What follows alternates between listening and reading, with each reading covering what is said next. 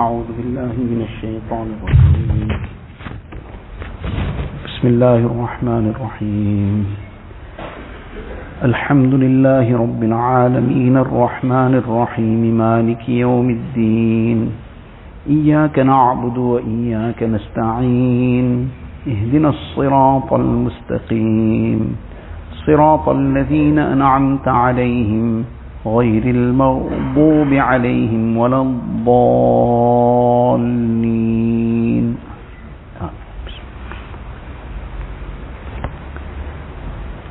To round off yesterday's discussion, the aspect about following people. So Allah Ta'ala has defined Sirat Mustaqim by highlighting which kind of people one should follow. In this regard, we discussed one incident of Urwa bin Zubair and Hazrat Abbas radiallahu anhuma, and the discussion they had, where Urwa bin Zubair said to Hazrat Abbas radiallahu ta'ala an, that your fatwa is contradicting the fatwa of Hazrat Abu Bakr and Umar radiallahu anhuma. So he got upset a little and he said, I am quoting to you what I saw Nabi sallallahu alaihi wasallam do, and you telling me what Abu Bakr and Umar said. So he replied to him and said that Abu Bakr and Umar radiallahu anhuma knew Nabi Kareem sallallahu alaihi wasallam better than you. So Abbas kept quiet on this. Now this is a very big lesson. In this time and age also, there is an ongoing onslaught on the proven and safe processes that have been in place for people's guidance, and the system that Allah Ta'ala has set from the beginning for us how to go about finding our direction.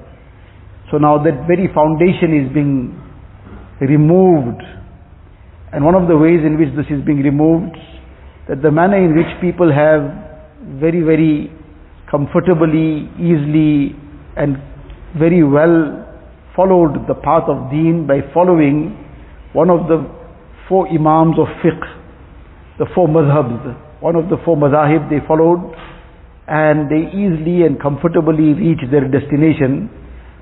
There are ongoing efforts to try and make people give up the following of the madhahib, give up following an Imam of Fiqh, and as a result, obviously if a person is following somebody who is an expert, then there is a direction he has, but if not, so then he becomes his own expert, and where that will finish off is obvious.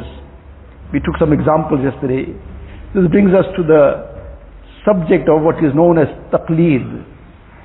Now taqleed is the matter of following an expert in a field, and when he has given some verdict, some ruling, some guidance, so a person who is not an expert in the field, a person who is an ordinary person in that regard, he is a unqualified person in that field, so he takes the verdict of the experienced person, of the person who is an expert, without asking him for the proofs, because he himself is not able to analyze those proofs. We took the example of engineering yesterday.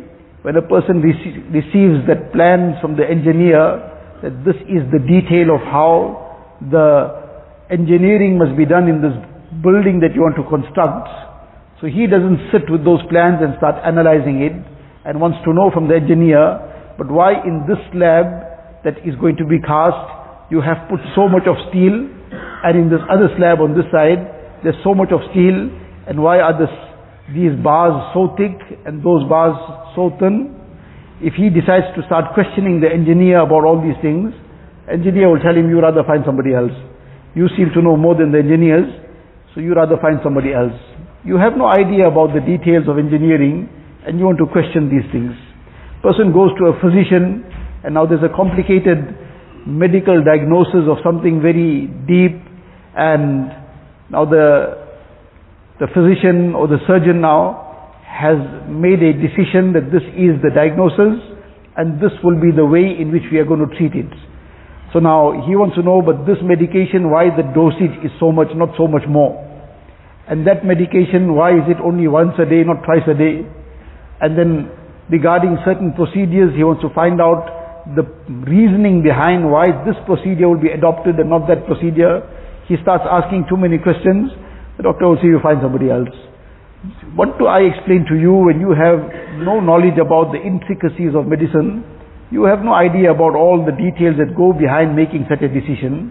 So I will give you just an overall view of why we're taking some part in this treatment, but the details of why this dosage and that dosage and why this so many times and that so many times, that you're not going to understand. It makes no difference to you. You follow what you are being told. In every sphere of life, there is taqleed. And taqleed happens from the very inception of a person's life. A child starts growing up, so now as he's growing, so now the learning process starts. The formal learning starts at some point in time, at some age. They're trying to make it earlier and earlier. Now very soon you'll hear that some child was born, so now the parents are ordering the nappies, and side by side they're ordering the syllabus also. Because now this child has to start already going to school. So the children are barely still 2.5, 3 years old. They sit looking for the place now where which school the child must attend. Formal learning, the actual age of formal learning, what we understand in terms of indication from the Hadith Sharif. An indication from the Hadith Sharif that formal learning, actually the age is 7 years old. Allimu sibyanakum as-salah wa hum abna'u sab'in. The Hadith Sharif says when your child is 7 years old, now start teaching him salah, now formal learning. So formal learning, there's nothing more important than salah in a person's life. Nothing can compare to salah. And obviously for that salah, he's going to have to start learning some Quran Sharif as well, because he's going to have to recite in the salah all the aspects that are recited. But the command that was given was at the age of 7. Fine, somebody starts off, it's not that it is a prohibition to start any time earlier than that.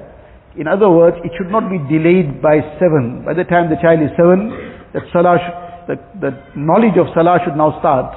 So that is the latest by which it should start. But we get an indication from there that fine, a year or two before that too, if the child is capable. But formal learning, this is the range. But now it has already now come to 2.5 years. Allah knows best when it will be 1.5, and then maybe 6 months old, and they'll be looking for some school for the child. So now, this is all following some system which is alien to the way that we have received in terms of the direction from the Sunnah. But in any case, that's a separate issue. The point is that that child now at some stage starts learning formally. So now the first thing that often happens in that formal learning is that the child starts learning alphabets. Whether it is whichever language, in terms of formal learning, that is among the first things that will start. So now somebody is teaching the child the alphabets.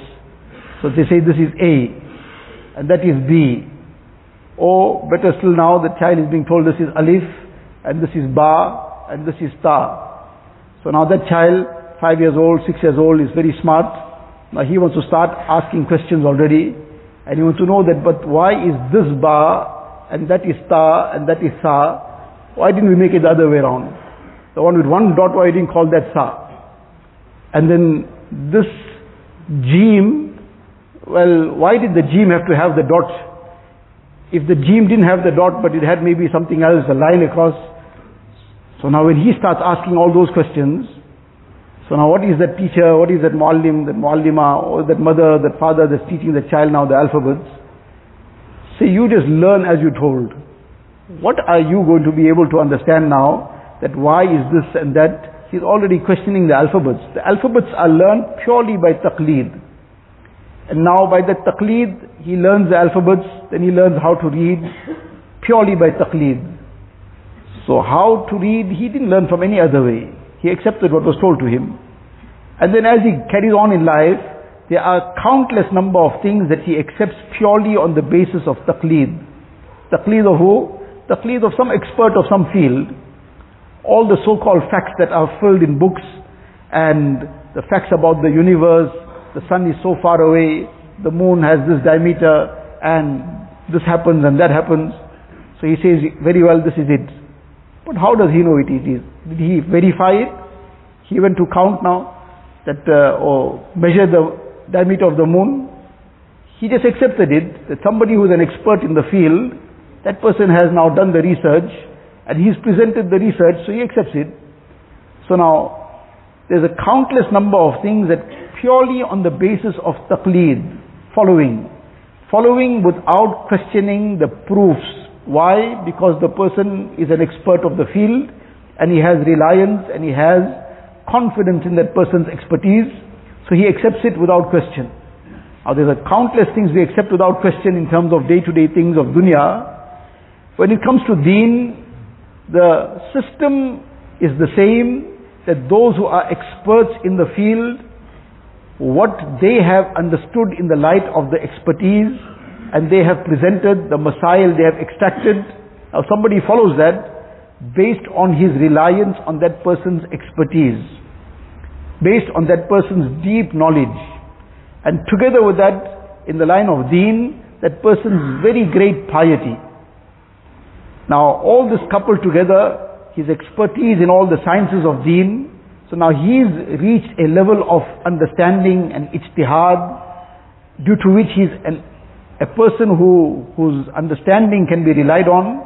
So now somebody doesn't have that expertise, he takes the masail from him, he doesn't ask him 10 questions about but why, he wants to know how, what's to be done and how is to be done, and that's sufficient for him.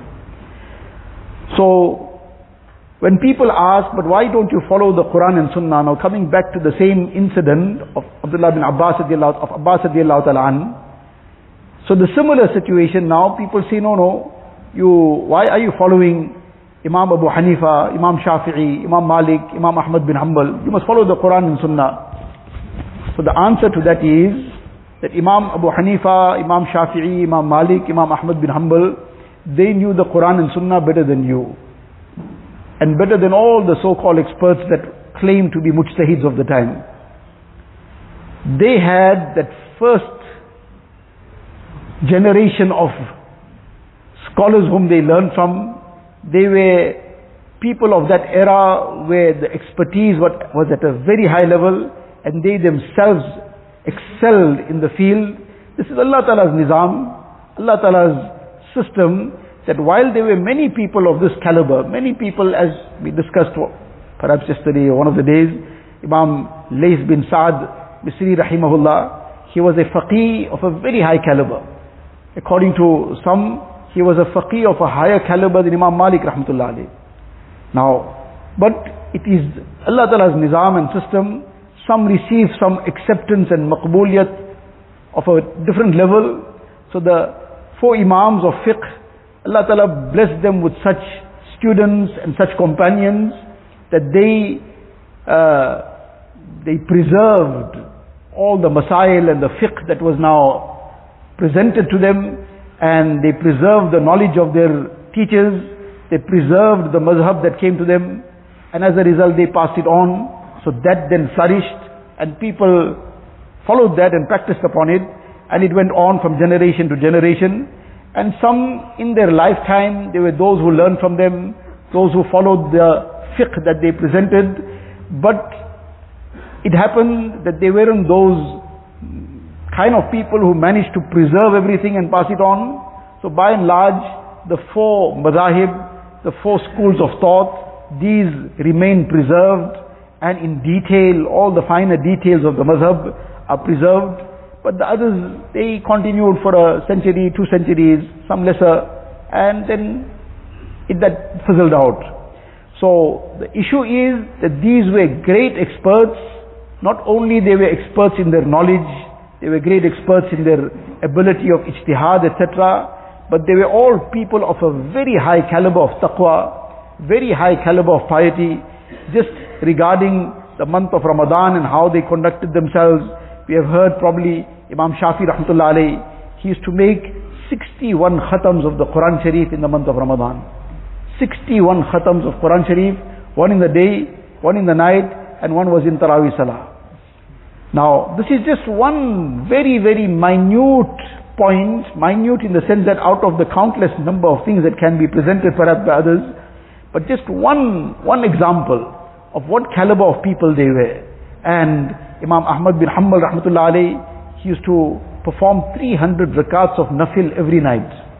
300 rakats of nafil, we'll again count now that it takes so long to make 1 rakat, and then 2 rakat so much, so 100 rakats will be, that you'll need like about 24 hours in the night alone.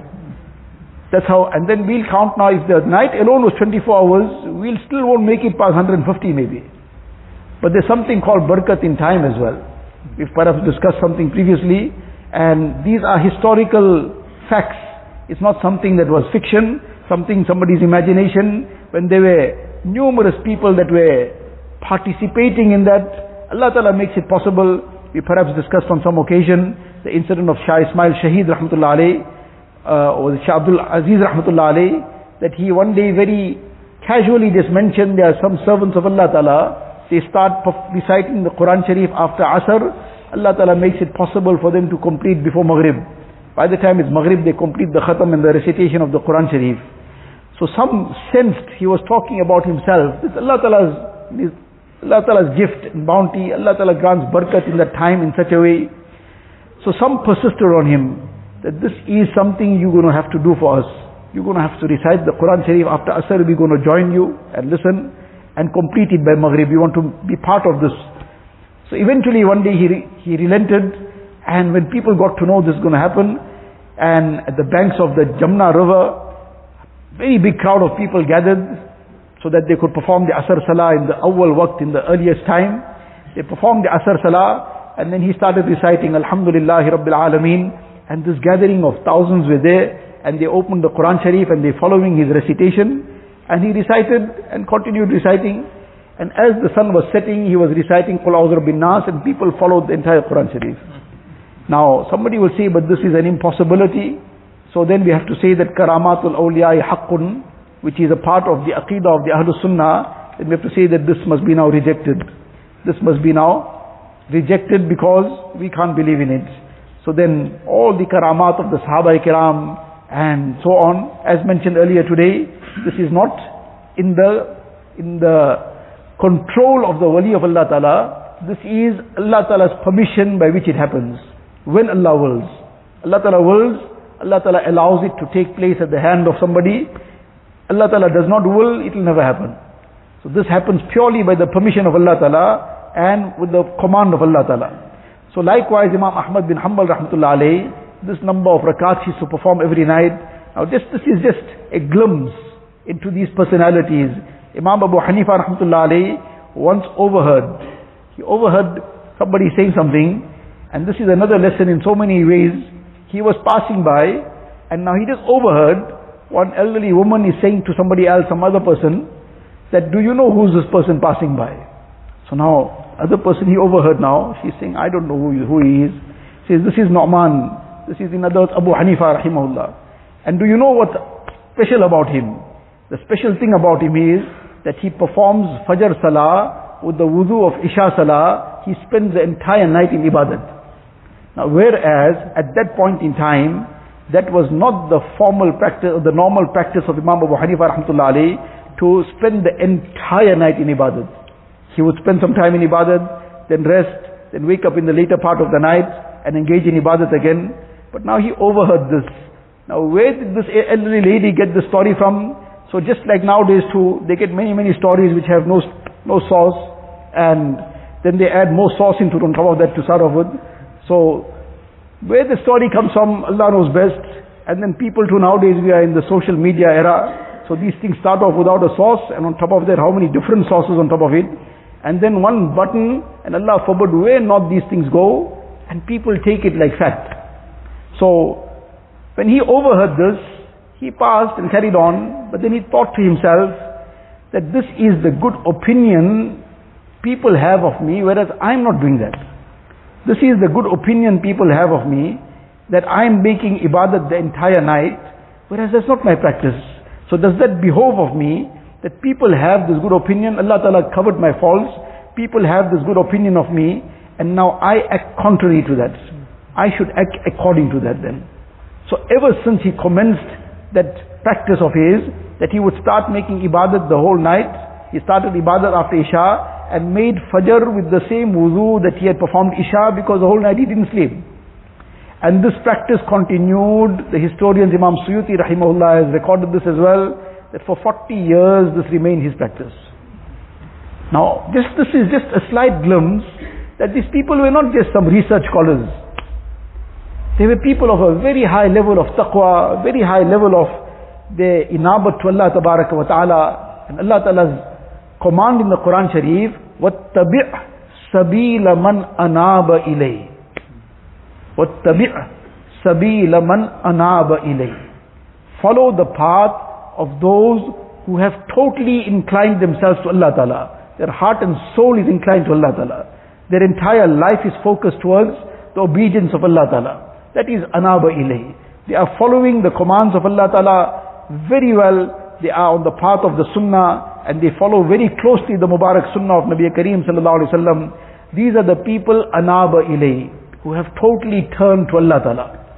They are the ones worthy of being followed. So now somebody calls himself a research scholar of the time, and now something here and there, and making his own ijtihad. There have been these kind of ijtihads that also took place. One person was traveling in the plane, and the food was now being served. So now there was no halal verification or no halal claim on the food as well. So he was seated next to some Arab person. So he declined that food. But now he sees this person accepted the food, and this person now about to start eating it. So he can see a Muslim. So he asked him, but this food, there's no claim also that it's halal, let alone any verification, let alone there's some stamp of it. That stamp too is something to double check nevertheless. But there's nothing on this, and there's no claim about it being halal also. So how do you eat it? So this person, mashallah, the so-called mujtahid of the time, so he says now he's quoting. And this is the issue of quotations. That many people can quote. They can quote a lot. But what is the substance in that quotation in terms of what they extracting out of it? What is the substance in their deduction? How close to the reality is their deduction? Or sometimes it's a world apart. What is being said and what they deducting out of it, that's totally different thing. So in any case, he immediately quotes an ayat. وَكُلُوا مِمَّا ذُكِرَ اسْمُ اللَّهِ عَلَيْهِ. Said, I'm going to read Bismillah on this now. Now that was when it was slaughtered, how it was slaughtered, whether it was just died its own death also, haram meat. And he says, وَكُلُوا مِمَّا ذُكِرَ اسْمُ اللَّهِ عَلَيْهِ. Eat that upon which you have taken Allah's name. Now any person, even that child also who has learned little bit, he knows this means at the time of Zabah. But this mujtahid, he went so far in his research and so deep in his research that something was slaughtered long ago, you can read Bismillah now and make it halal. So now this is the so-called ijtihad of the time and the research that happens sometimes, and now that is presented for following. But person can quote, and a person now, if he's quoting something and the person who's listening doesn't know Arabic, and that person is translating upside down to, what he will know better. So this is a very dangerous path, and those who went down the slope, Allah forbid where they finished off. One person who was very deep in this, and he was a scholar nevertheless in his own right. In India, he became, so to say, among the forerunners in this ideology that the mazhab should not be followed. Rather, a person should now just go directly to the Quran and Sunnah, despite the fact that he doesn't have the knowledge. And then 25 years later, 25 years of going in a different direction, and in that process, Allah forbid how many people got influenced by him and went off. After 25 years, he retracted and he made one statement, and he said, 25 years experience has now taught me that non-mazhab finally leads to non-deen. So 25 years of experience finally taught me this lesson. That this is what I was advocating all this while, and this is what I led people to believe. But now after 25 years my eyes have opened. The summary and the sum total of his words, he said it in Urdu, but the sum total of his words, he said, La madhabiyat, ye la diniyat ka zina hai. That this is a stepping stone to giving up deen. Just that the names are there, the words are there, the outer structure seems to be there, but inside there's nothing. It's everything lost, because of now the person doing his own thing. Like this person now, he made it halal by reciting Bismillah. Something was slaughtered probably 3 months ago. Now this is the very dangerous path. Allah Ta'ala save us from all these things. We follow the very clear path, and these personalities who were experts in the field, to follow in their guidance, in their fiqh, that is the safest thing that a person can do, and he should remain steadfast on that. Allah Ta'ala give us tawfiq. Wa akhiru da'wana alhamdulillah.